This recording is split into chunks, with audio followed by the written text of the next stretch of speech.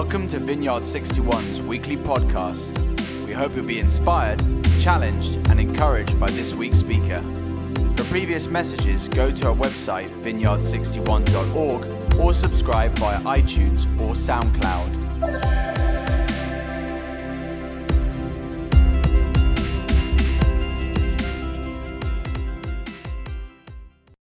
Good morning, everyone. I was wondering if you'd remember what I said last time.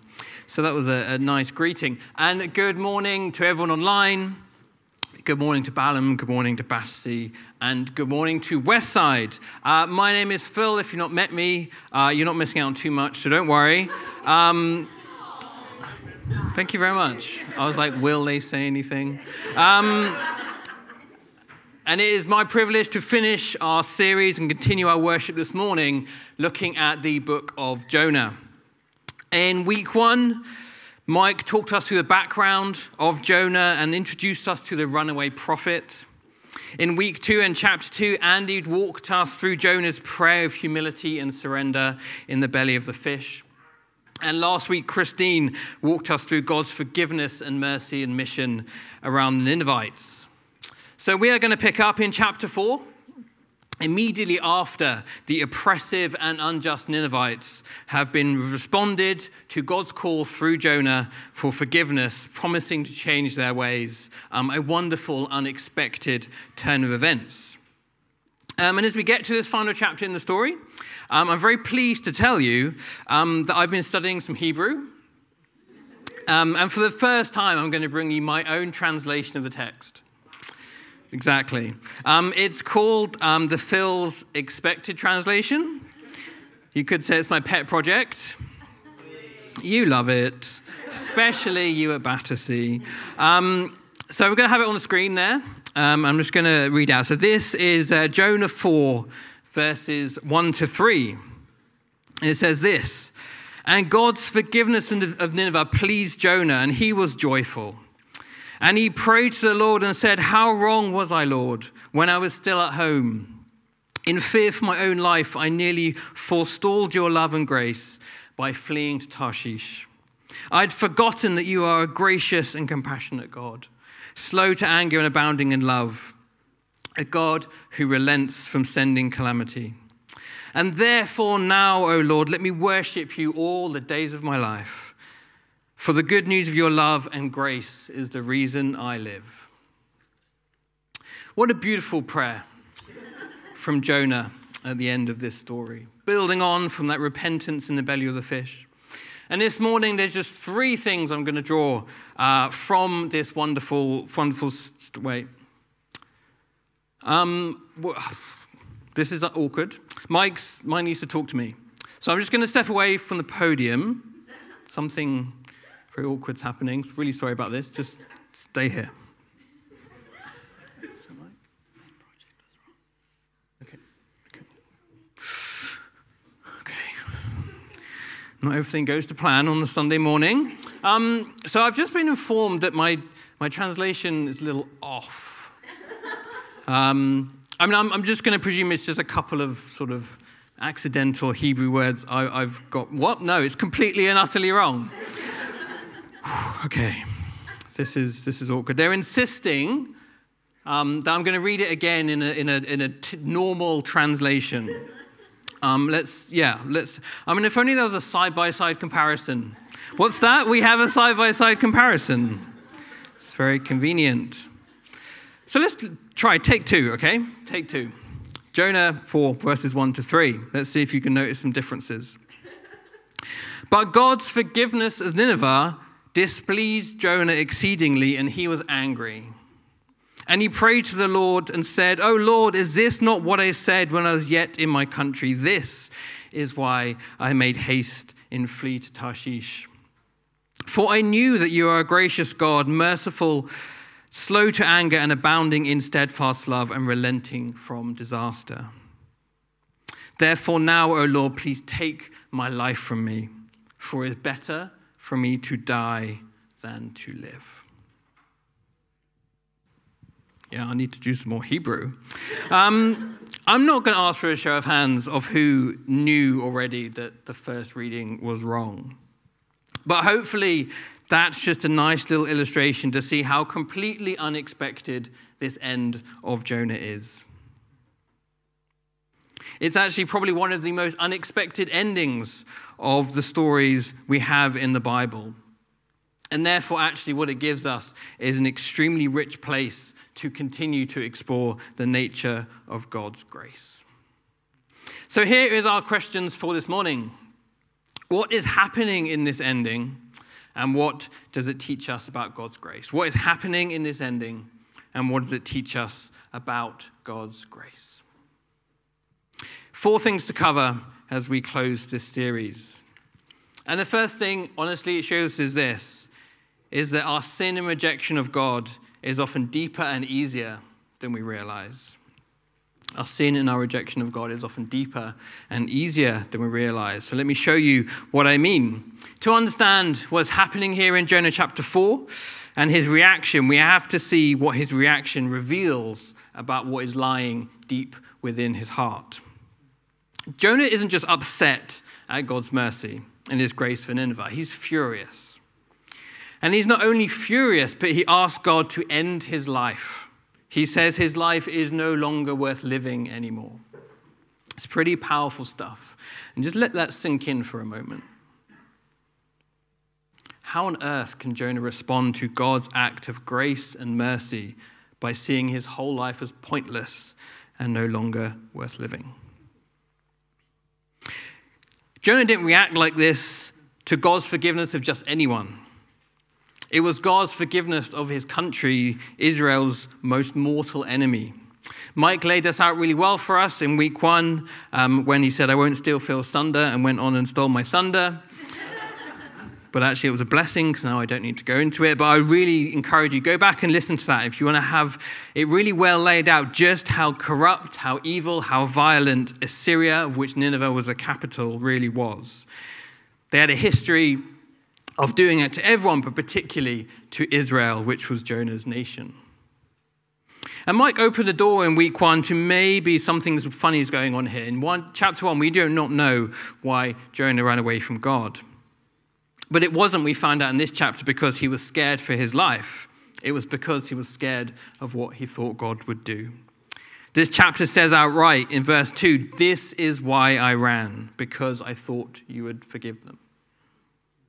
And what's being shown here is buried deep in Jonah's heart. Beneath the life he'd led as a prophet, he was a prophet of God. Beneath even the apparent prayer of repentance and surrender in the belly of the fish was a very self-centered and self-serving image of God. It shows us he believed in a version of God that was for Israel, but definitely not for anyone else, and certainly not those who would harm Israel. It was a smaller version of God whose love and kindness was for the Jewish people, but only the Jewish people. It was deeply possessive, and it was ultimately about Jonah. And crucially, though, Jonah had built his entire life and meaning on this image of God. And once that image had been broken and shattered, his life was now pointless. This is a really dramatically told and important message of this chapter.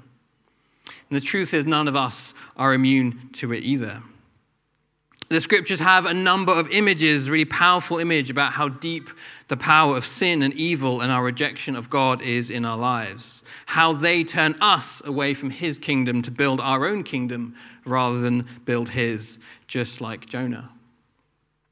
The writer of Hebrews in the New Testament, writing about the Christian life here and now, implores us to throw off everything that hinders, the sin that so easily entangles.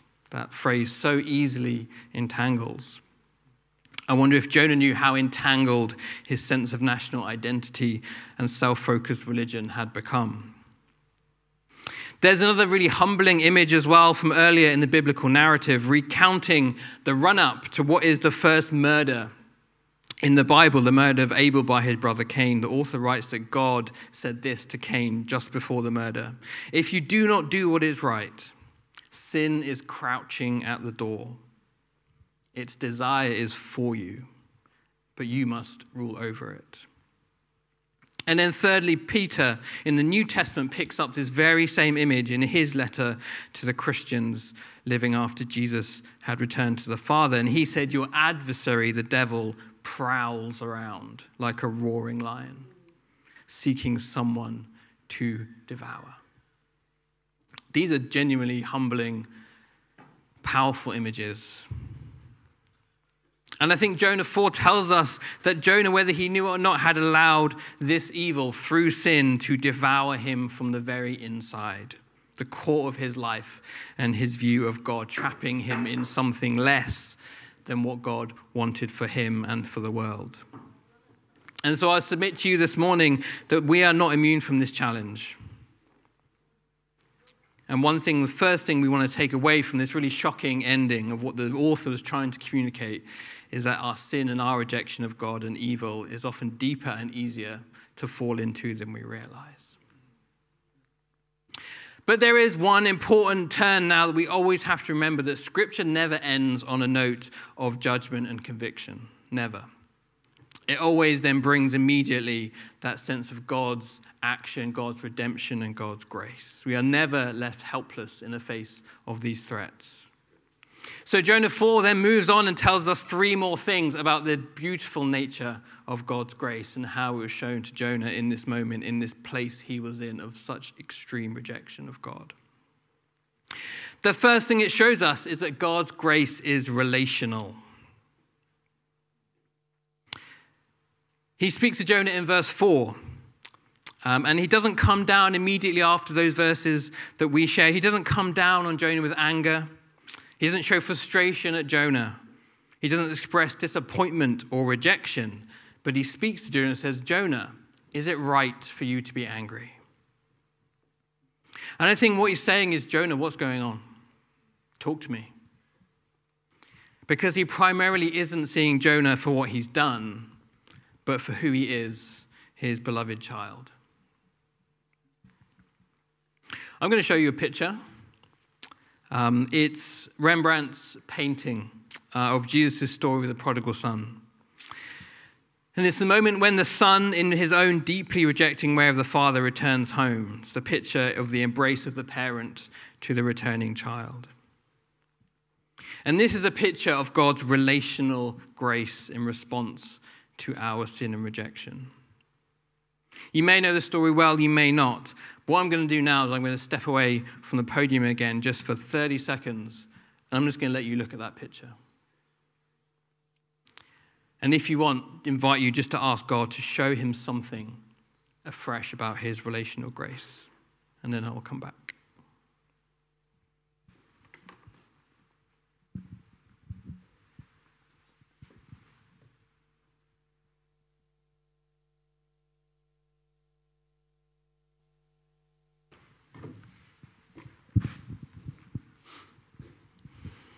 Amen. So that's our first thing about God's grace, is relational. The second thing is that what Jonah 4 shows us is that God's grace is extremely practical.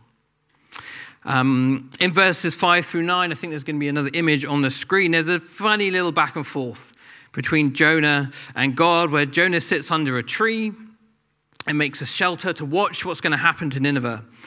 And God at first provides him with a leafy canopy to shelter him from the sun. And Jonah becomes happier. And the next day, God then kills the tree. And Jonah becomes extremely angry again, to the point of death. But again, God asked Jonah the question, Jonah, is it right for you to be angry about the plant? And Jonah says, yes, of course it is. And God says, so Jonah, you're telling me that it's okay for you to really love this plant, even though you didn't create it.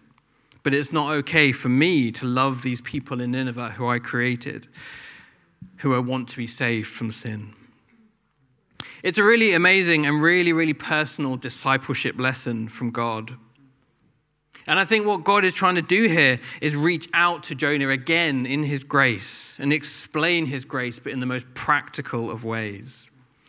I think it's really easy for us to think about God's grace as a characteristic of his or a theological concept, of which it is both, and forget that his grace is worked out in our lives in extremely practical ways. So let me show you again something that may help. For the artists among us, you got a painting a minute ago. For the engineers, here's a practical model. It's called the Golden Triangle. There it is. And it's a really, really helpful summary of the ways the Bible seems to communicate how God uses life to reach out to us and to form us through his grace. I'll be very honest, I think here at V61 we're really, really good at that top one. We were doing it in our services, the movement of the Holy Spirit. And some of us do those things, those practices that help us intentionally find space to become aware of God in our lives. Prayer, scripture, coming to church, fasting, journaling, life groups. But to me, Jonah 4 is highlighting maybe that neglected corner, those unplanned life events. So my question for us around this is, are we open to the ways God might be working in really practical life ways to show his grace to us, to reach to us, to comfort us, to teach us?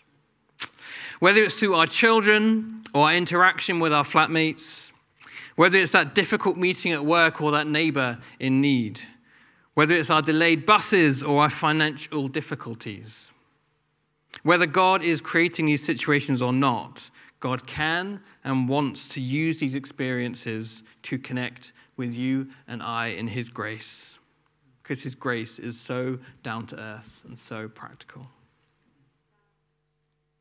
So that's the second thing we're seeing, that grace is practical. And the third one, this, is that God's grace is invitational. As well as being this example of practical grace, the tree chat is an example of Jonah being invited to become like and understand God. These are the words in Jonah verses 10 to 11. He says, as I paraphrased a moment ago, "You have been concerned about this plant, though you did not tend it or make it grow. It sprang up overnight and died overnight. And should I not have concern for the great city of Nineveh, in which there are more than 120,000 people who cannot tell their right hand from their left, and also many animals?"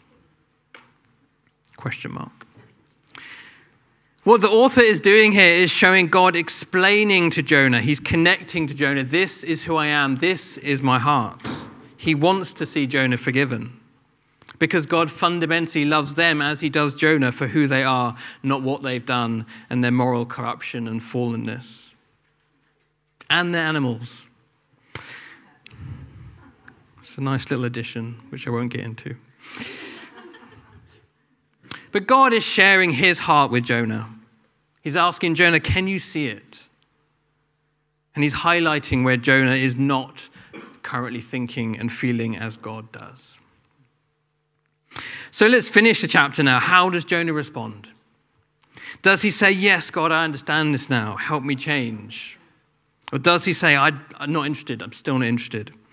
So let me go back to my pet project one more time. And here's my translation of verse 12. And what's that? Oh, there is no verse 12. If anyone knows any good Hebrew teachers. Because there is no verse 12.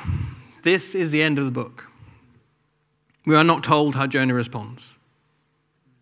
The question is why?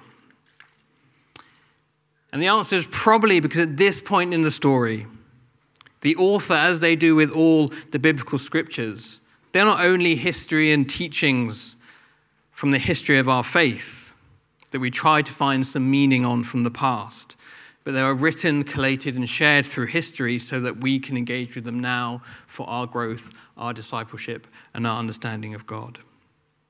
The author is ending here because they are saying, hey, you know all this time when you've been following Jonah's story and what God has been doing?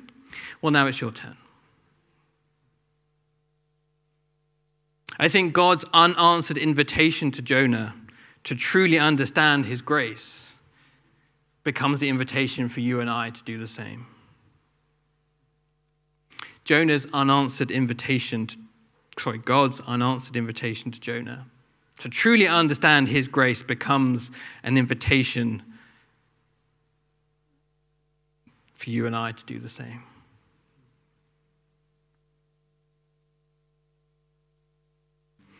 I'm going to invite the bands up now, Daniel at Battersea, here at Balham, and Rachel and Westside, as we draw this Jonah series to a close.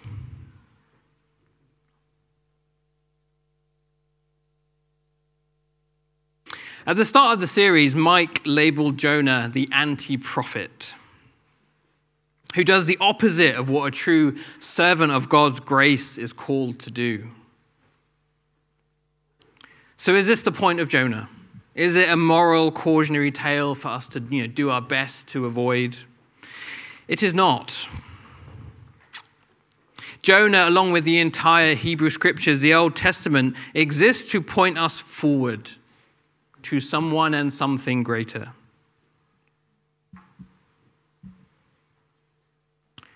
You see, it goes a little bit like this.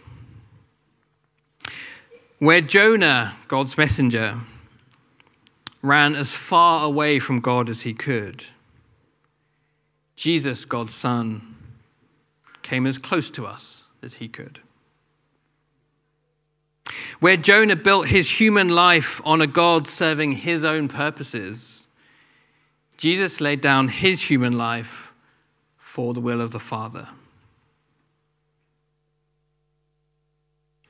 Where Jonah unwillingly spent 3 nights in a fish as God tried to reach out to him in grace, Jesus willingly spent 3 nights in the grave, reaching out to defeat the forces of evil, sin, and death. And where Jonah was so bitter and angry at those who had killed his fellow Israelites, Jesus on the cross was so full of love and grace that he said, "Father, forgive them," to those who are killing him. You see, Jesus is a prophet of grace that Jonah couldn't be. Jesus is the relational grace of God who comes to us even when we were far from him. Jesus is the practical grace of God who came to earth in human form to establish his kingdom. And Jesus is the invitational grace of God who offers us a chance to be formed into his disciples and help build his kingdom on earth. Yet, like the book of Jonah, this teaching series will end with a question.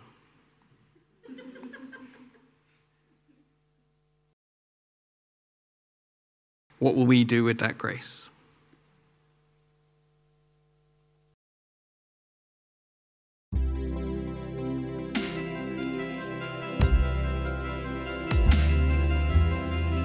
Thank you for listening to this week's podcast. Tune in next week for another life-giving message from one of our Vineyard 61 speakers.